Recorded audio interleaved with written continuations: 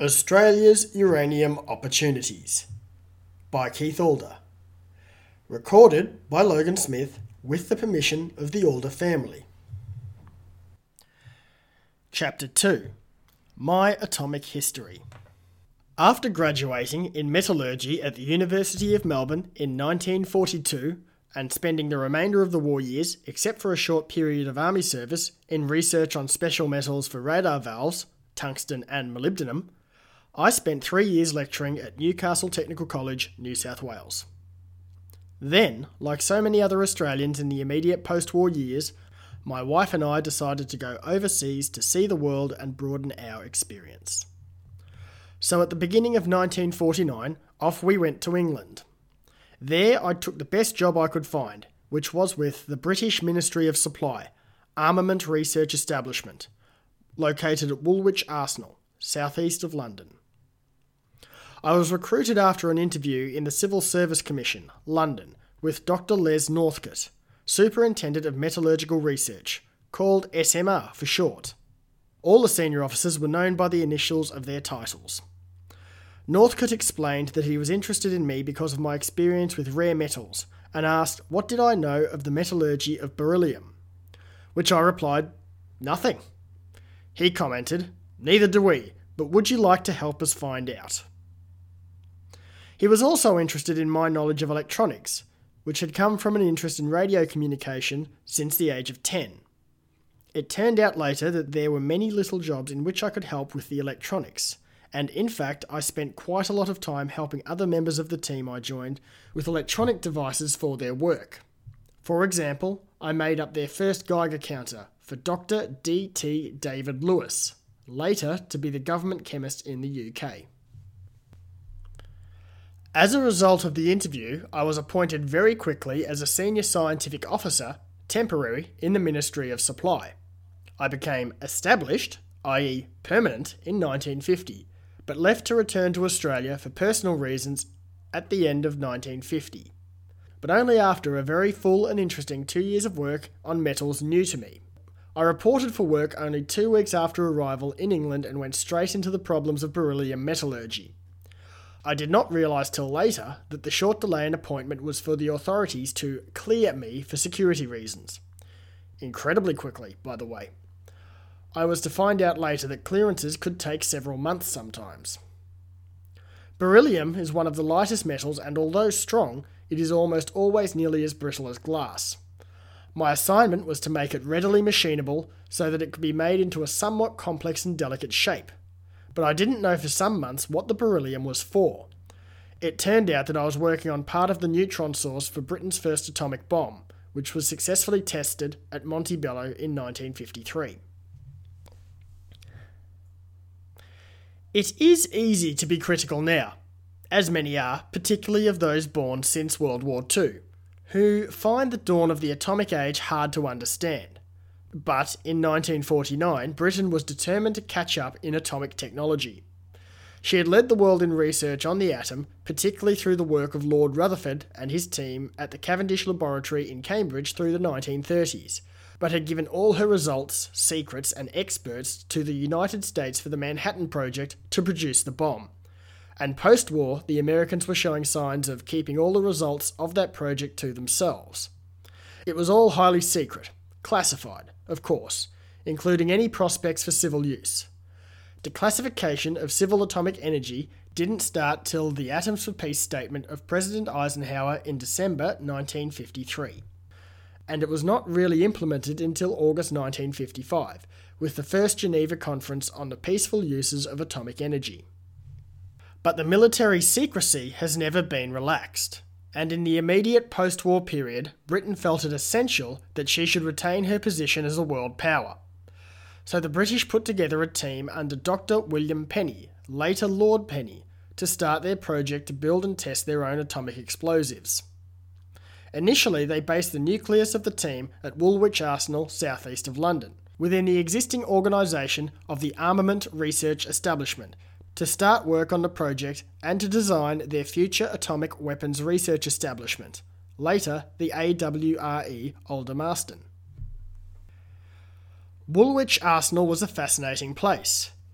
It is gone now, I believe, but I hope the British preserved the best of the historical artefacts with which it abounded.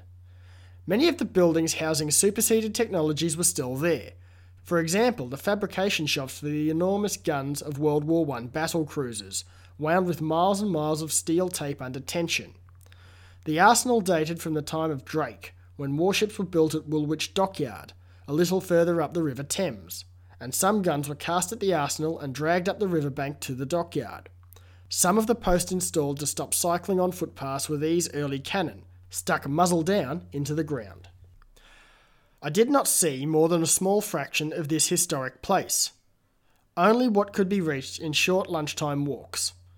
There was one walk I took frequently, which went through the climatic storage area, consisting of huts separated by high earth banks, in which explosives were stored under simulated climatic conditions. It was necessary to go through a guard post to traverse this area, and to check in all smoking materials with the guard.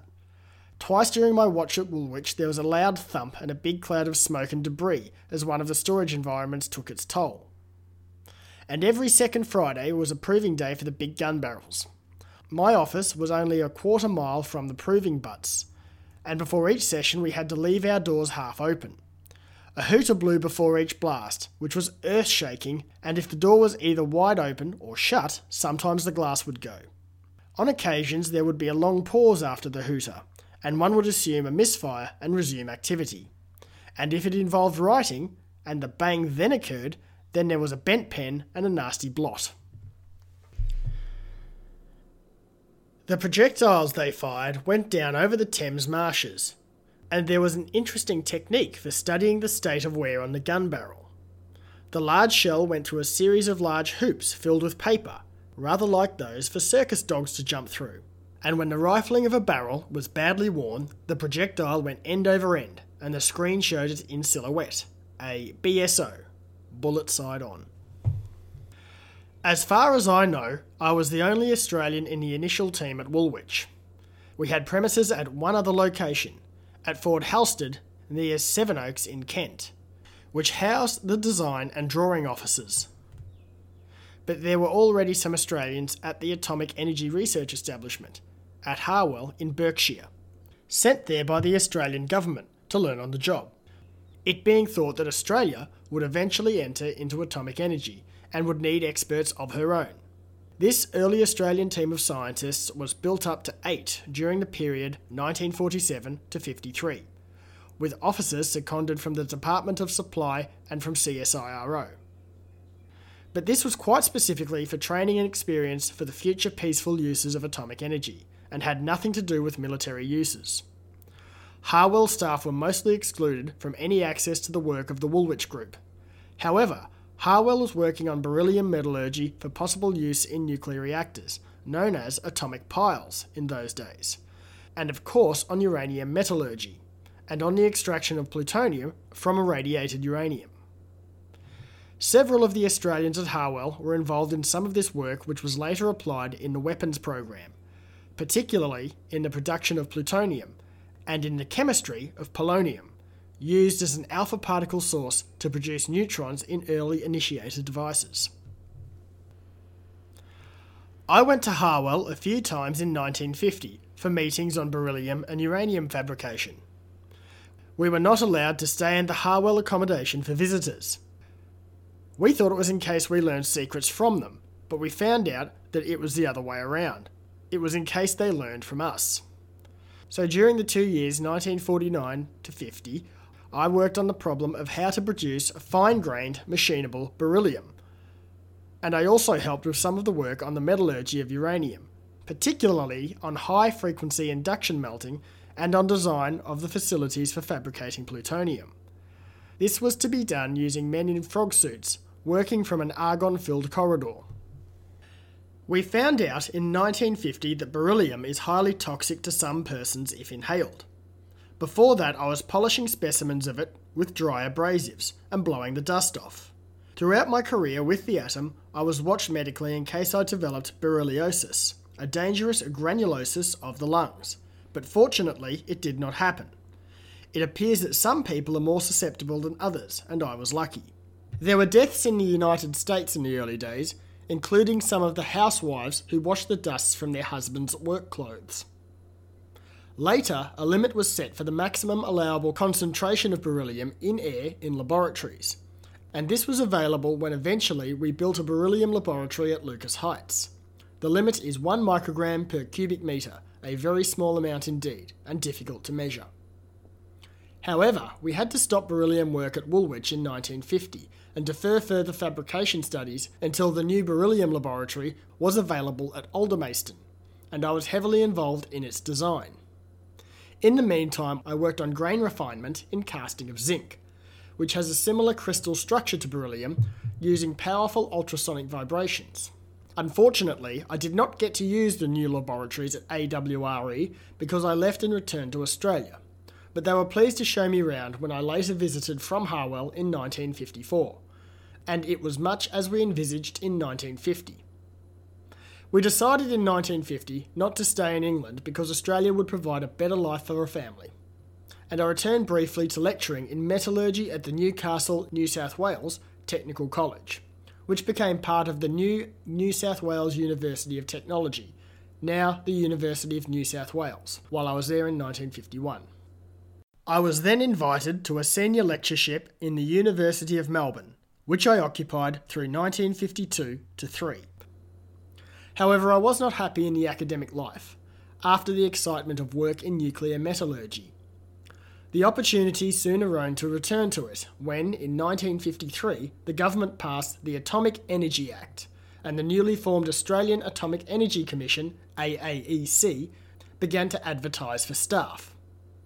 I applied for a position with the new AAEC late in 1953, and was interviewed shortly thereafter by CSIRO, because the AAEC did not yet have personnel facilities of its own. The interview was conducted by the Chief Executive Officer of CSIRO, Dr. F.W.G., later Sir Frederick, White, and the Deputy Chairman of the new AAEC, Professor J.P., later Sir Philip Baxter. They were obviously interested in the fact that I'd already had 2 years of experience with nuclear metals. It was a funny interview in some ways because we kept circling around the facts. I had to tell them I could not discuss my previous work in detail because I'd signed a statement under the UK Official Secrets Act agreeing not to disclose information. I was offered and accepted appointment as a senior research scientist in CSIRO, to be transferred to the AAEC on taking up duties in January 1954, and to proceed to England to work at the Atomic Energy Research Establishment, Harwell, for 2 years to learn on the job. End of Chapter 2. Australia's Uranium Opportunities by Keith Alder. Recorded by Logan Smith with the permission of the Alder family. Chapter 3. The Harwell Training Years. I reported for duty on the first working day of 1954, January 4th, at the Commission's new head office in Beach Street, Coogee, Sydney. Another Australian started on the same day, Dr. R.K. Ron Warner, a chemical engineer who had just completed his PhD at the University of New South Wales on chemical extraction of uranium from ores. My first technical assignment was an unexpected one. I walked in and introduced myself to the Assistant Secretary, Alan Cooper, who was sitting at his desk trying to load an automatic pistol. He had been issued with it to guard the payroll. He asked, did I know anything about these things? Yes, I did, so I showed him how to load it, and then proffered some free advice. If bailed up by a man with a gun, first give him your gun, then give him the money. Years later, I came to appreciate the administrative skills of Alan Cooper, and he was a great loss to us when tragically he was killed in a traffic accident in June 1972. Later that morning I met Ron Warner, and we were both introduced to the chairman, General J.E.S., later Sir Jack Stevens, and the secretary, Patrick Greenland, who was, as we came to know later, a master of the spoken and written word. These two had been respectively chairman and secretary of the Overseas Telecommunications Commission, and their administrative skills and experience in working together were tremendous assets to the new commission. Then followed a few days of paperwork and packing, and 10 days later the Warners and the Alders sailed on SS Himalaya for England for a 2-year assignment. In the event, we spent 4 years at Harwell, not 2. First class on a near-new P&O liner was a bit of a contrast for us, as our earlier voyage to England had been tourist class on a mixed cargo passenger boat, Moreton Bay. On arrival at Harwell in February 1954, we were greeted with great interest by the old hands, 7 in number now. The metallurgist of the team, Rupert Myers, had left to take the foundation chair of metallurgy at the University of New South Wales. Later, he followed Sir Philip Baxter as Vice-Chancellor, and Sir Rupert, after retiring, became President of the Academy of Technological Sciences and Engineering. This early Australian team had consisted of 3 chemists: Dr. G. L. Grant Miles, J. N. Jack Gregory, and D. F. David Sangster, the metallurgist R. H. Robert Myers, and chemical engineer Campbell Brodel, an engineer Dr. O. O. Owen Pulley, and 2 physicists K. P. Ken Nicholson and Norman Fowle. Another physicist, Dr. A. R. W. Allen Wilson, had returned to Sydney to assist in the early organisation of the commission.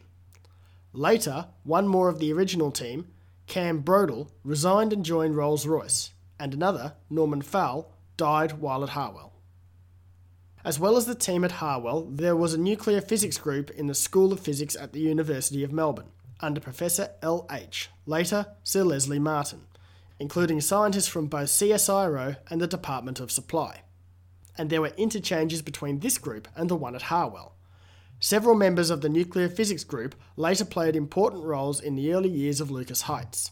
For example, Dr. J.K. John Parry and his colleague Colin Mackenzie did the calculations and supervised the startup of the reactor HIFAR in January 1958.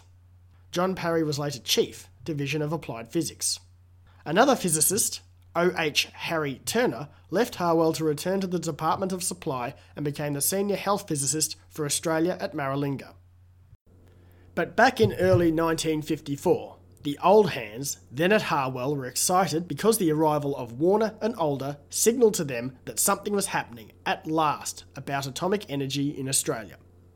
Bear in mind that some of them had been in England since 1946, and at Harwell since soon after it started, and with little or no news of developments which would at last take them home for the activities for which they had been trained. They had made notable contributions to the British program, but they were anxious to return to Australia. I'm afraid we were a bit of a disappointment to them. We did not have any momentous news of practical developments back home. In fact, all we could report was that we too had been sent to Harwell for on-the-job training and experience, nominally for 2 years.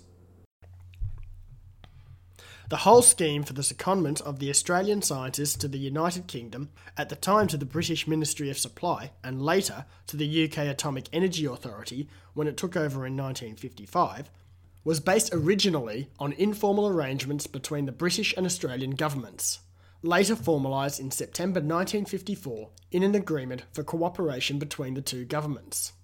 This was announced by the Minister of Supply, Mr. Howard Beale, in October 1954. The informal arrangements for cooperation had begun much earlier. Back in 1944, the British government had requested Australia to prospect for uranium, and when the search was successful, arrangements were made for guaranteed supply of Australian uranium for 10 years to the Combined Development Agency, CDA, a joint UK-USA organisation. The CDA financed the development of the Rum Jungle mine after the discovery of uranium there in 1949. Mining began in 1953. When the United Kingdom Atomic Energy Authority, UKAEA, was formed in 1955, it took over the agreement. At that stage, all seconded AAEC staff were at Harwell, though one officer was attached to the research laboratories of the UKAEA Industrial Group at Windscale soon after, Dr. Alan Draycott. The AAEC continued to recruit and post its graduate officers to England, and by late 1955 there was a team of over 50 there, all but one at Harwell. The team included chemists, chemical engineers, physicists, health physicists, metallurgists, instrumentation and electronics specialists, and engineers. nearly all were absorbed into existing research and design groups for their on-the-job training, and some became leaders of groups during the next 2 or 3 years. It is interesting to note that all of the Australian seconded staff at that time, except 2, were working on topics within the nuclear fuel and nuclear power field. This bears out my statement in Chapter 1. That's what atomic energy was all about in the 1950s. The 2 exceptions were one man to start the radioisotope business in Australia, Dr. Jack Gregory, and one physicist, Mr. T.M. Terry Sabine, learning how to diffract neutron beams as a new type of research tool. The leaders of the Australian team were appointed early in 1955 and came to Harwell. Both were New Zealanders. The chief scientist, Charles Watson Munro, had been Professor of Physics at Victoria University College and the Deputy Chief Scientist and Chief Engineer. Dr. G.C.J. Cliff Dalton was a Professor of Mechanical Engineering at Auckland. Charles Watson Munro had been in Canada working on atomic energy at the end of the war.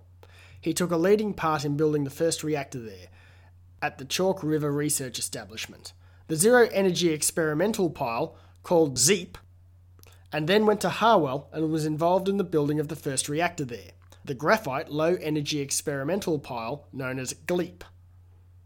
Cliff Dalton had been a Rhodes Scholar at Oxford, and later worked at Harwell, where he started the first work on fast reactors. Both were therefore experienced people in the new science and technology of atomic energy. Watson Munro immediately recruited one more New Zealander, an expert in electronics and instrumentation, George Page, to be head of the technical physics section, soon to be deeply involved in instrumentation for the new Australian research reactor. George had been at the Oak Ridge establishment in the USA during the war working on the uranium enrichment plant, and had worked at the Chalk River establishment in Canada and at Harwell. The Harwell administration gave both Cliff Dalton and Charles Watson Munro offices in Hangar 10, one of the remaining buildings from the wartime fighter aerodrome on which the research establishment had been built. Charles' office became the headquarters of the AAEC group at Harwell, and we had it until the bulk of the team returned to Australia. We also were able to retain the services of a full-time secretary for the group, Dorothy Godfrey.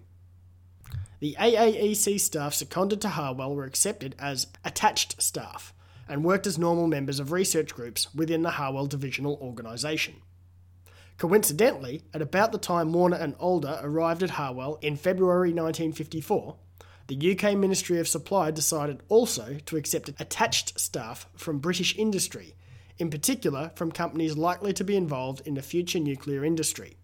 For example, companies such as C.A. Parsons, English Electric, GEC, Metropolitan Vickers, Bristol Siddeley, AEI, and Rolls-Royce. In order to give these company-attached staff a flying start, the director, Sir John Cockcroft, decided to establish a training school at Harwell, the Reactor School.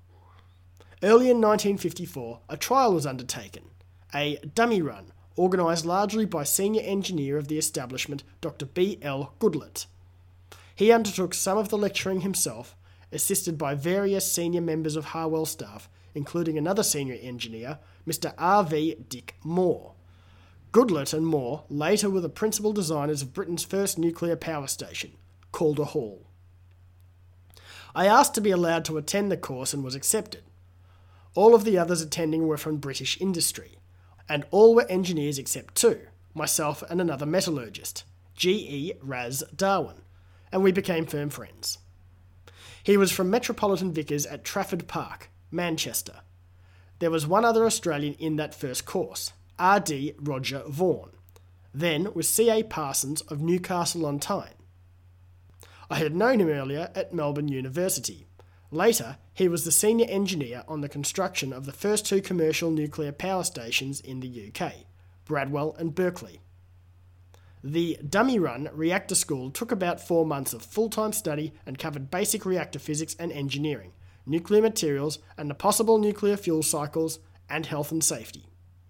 We all had to do a reactor startup on GLEEP, and at the end of the course we obtained a light-hearted certificate, Bachelor of Reactor Engineering, and can now style himself BORE. Some later courses qualified with a Diploma of Pile Engineering, DOPE.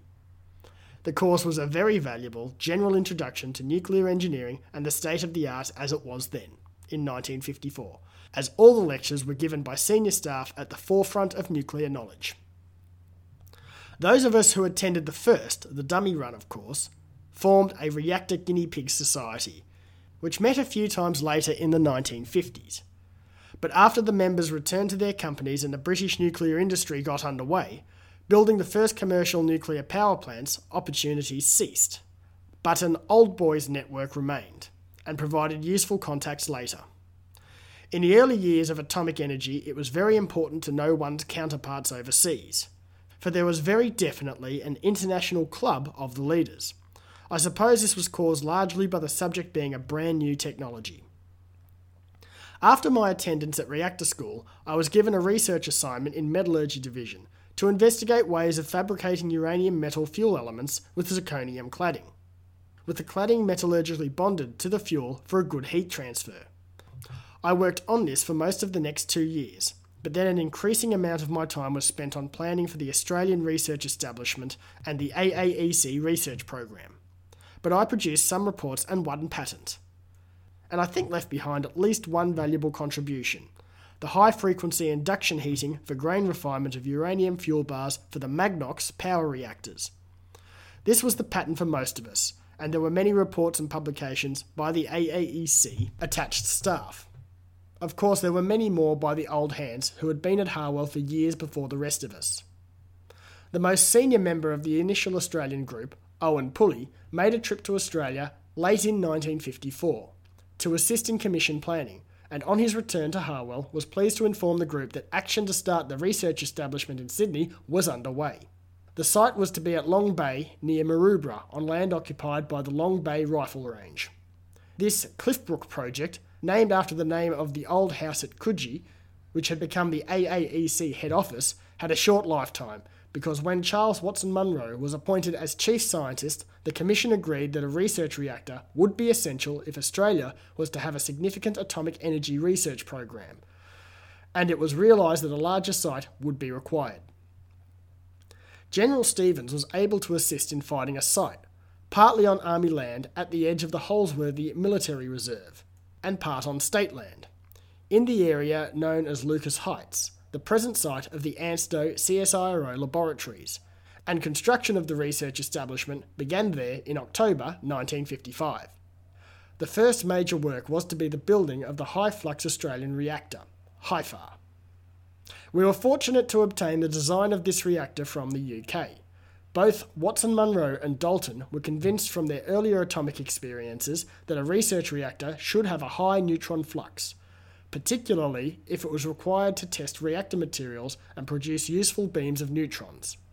The materials testing function requires a neutron flux or intensity as high as possible so that the testing of proposed reactor components, including fuel elements, can be carried out in shorter times than the proposed reactor use. Otherwise, experiments may take too many years to perform. At that time, the same requirements were being met in the UK with the design and construction of a new high neutron flux research reactor at Harwell. Several of the Australian group were already involved in this project, then known by its engineering design number E443. Later, the reactor was christened Dido, and eventually there were 5 more of its type. The High Flux Australian Reactor, HIFAR, was the second and was followed by a second reactor at Harwell, Pluto. Then one at the Downray Research Establishment in the north of Scotland. The Downray Materials Testing Reactor, DMTR, and similar reactors at Jülich in Germany and Riso in Holland. The UK AEA and the AAEC agreed that Australia should use this design, and Project AE443 began, following the UK reactor almost exactly a year behind it. This had tremendous benefits for the Australians as many teething troubles were met and overcome, and following on the British experience, we were able to save both time and money. Watson Munro made an interesting staff decision as soon as the research reactor project was agreed, that although the reactor would be managed by the professional engineers, the remainder of the shift operating staff would consist of ex-naval engine room personnel. accustomed to learn the drill for every eventuality and then to carry it out without stopping to ask questions in an emergency. Fortunately, there was never such an event, but at the outset of HIFAR's history, the capability of the shift operators was comforting as we learned the characteristics of the system. The man to lead these workers was appointed early and was the only non-professional officer in the AAEC team at Harwell. He was Mr. Charles Charlie Logan, who was for many years the senior technical officer on HIFAR. His boss during reactor construction, Mr. W.H. Bill Roberts, had been an engineer officer in the RAN during the war, and those two understood one another perfectly. When construction started, several of the Australian engineers came back to Australia, led by Bill Roberts, who was later to be the head of engineering services. Dr. Grant Miles also returned to take general control of the Lucas Heights site until the arrival of the chief scientist. One amusing event occurred at this time. When Watson Munro was preparing to return to Australia to take charge of the construction of the research establishment, he took delivery of a new car under the Personal Export Scheme, then operating in the UK, which minimised various taxes.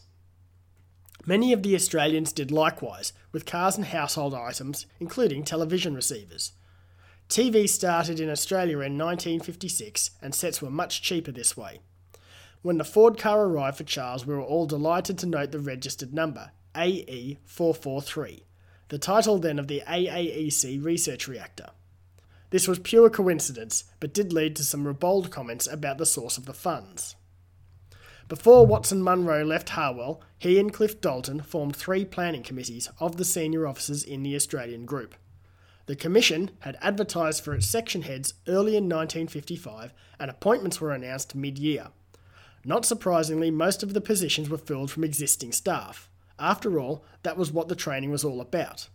The section heads were Chemistry, Dr. Grant Miles; Chemical Engineering, Mr. Carl Berglund; Radioisotopes, Dr. Jack Gregory; Metallurgy, Mr. Keith Alder; Technical Physics, Mr. George Page; Engineering Research, Dr. Owen Pulley; Medical Research, Dr. George Watson; Engineering Services, Mr. Bill Roberts. No appointments were made at that stage to the Health Physics and Future Physics, Neutron and Reactor Physics sections. But later back in Australia, Dr. A.R.W. Allen Wilson was appointed Head of Health Physics, and Dr. J.L. John Simmons Head of Physics. The committees were firstly the Committee of Australian Section Heads, CASH, for overall planning of the future research establishment and its research program, and 3 committees for detailed planning, the Research Committee, the Buildings Committee, and the Equipment Committee. CASH had an overview and coordinating role, including general site planning. The committees for planning buildings and equipment were necessary because the nature of atomic work often required premises and apparatus unknown before in Australia, and there was a large flow of correspondence between Harwell and Coogee for several years as buildings were planned and equipment ordered. Cliff Dalton chaired the Research Committee, which was to prepare proposals for the Commission on the future program. After Watson Munro left for Australia, the Research Committee and CASH really became the same thing. The title Petty Cash was being applied by the humorists. The role of the Equipment Committee at the outset was to list the basic requirements for the establishment, i.e., things which the section heads knew would be needed irrespective of the details of the future program.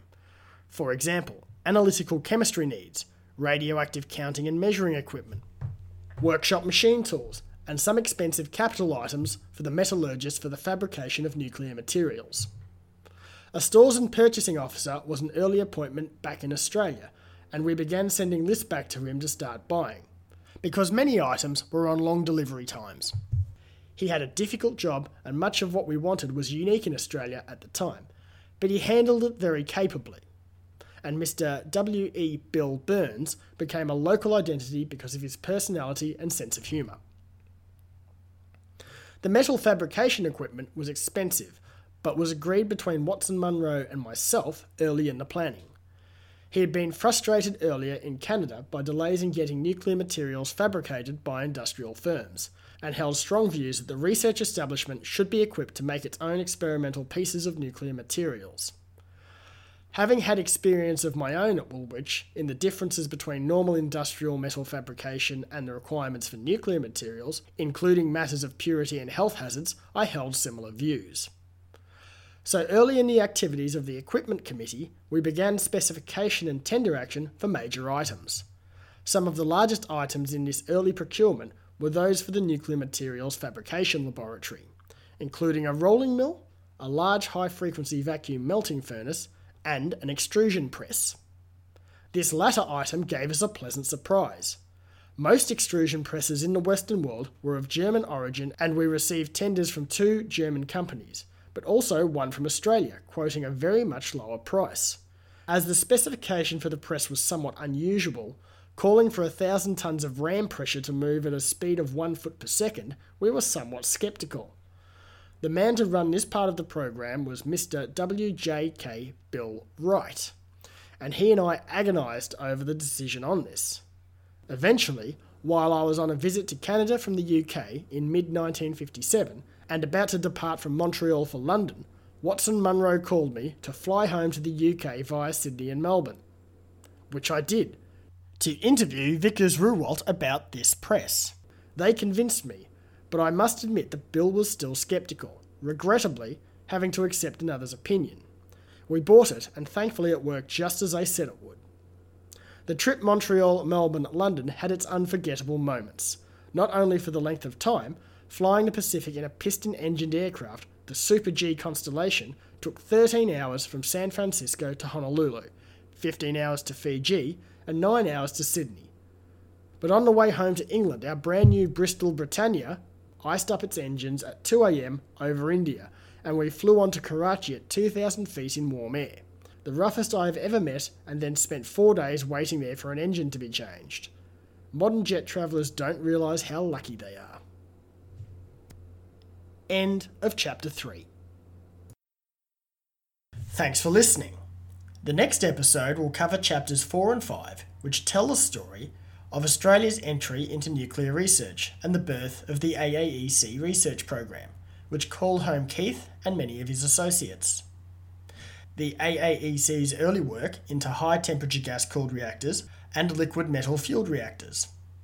The commencement of Australia's first nuclear reactor, the High-Flux Australian Reactor, or HIFAR, and the development of its capabilities, and the tough choices that the AAEC made upon review of its international counterparts.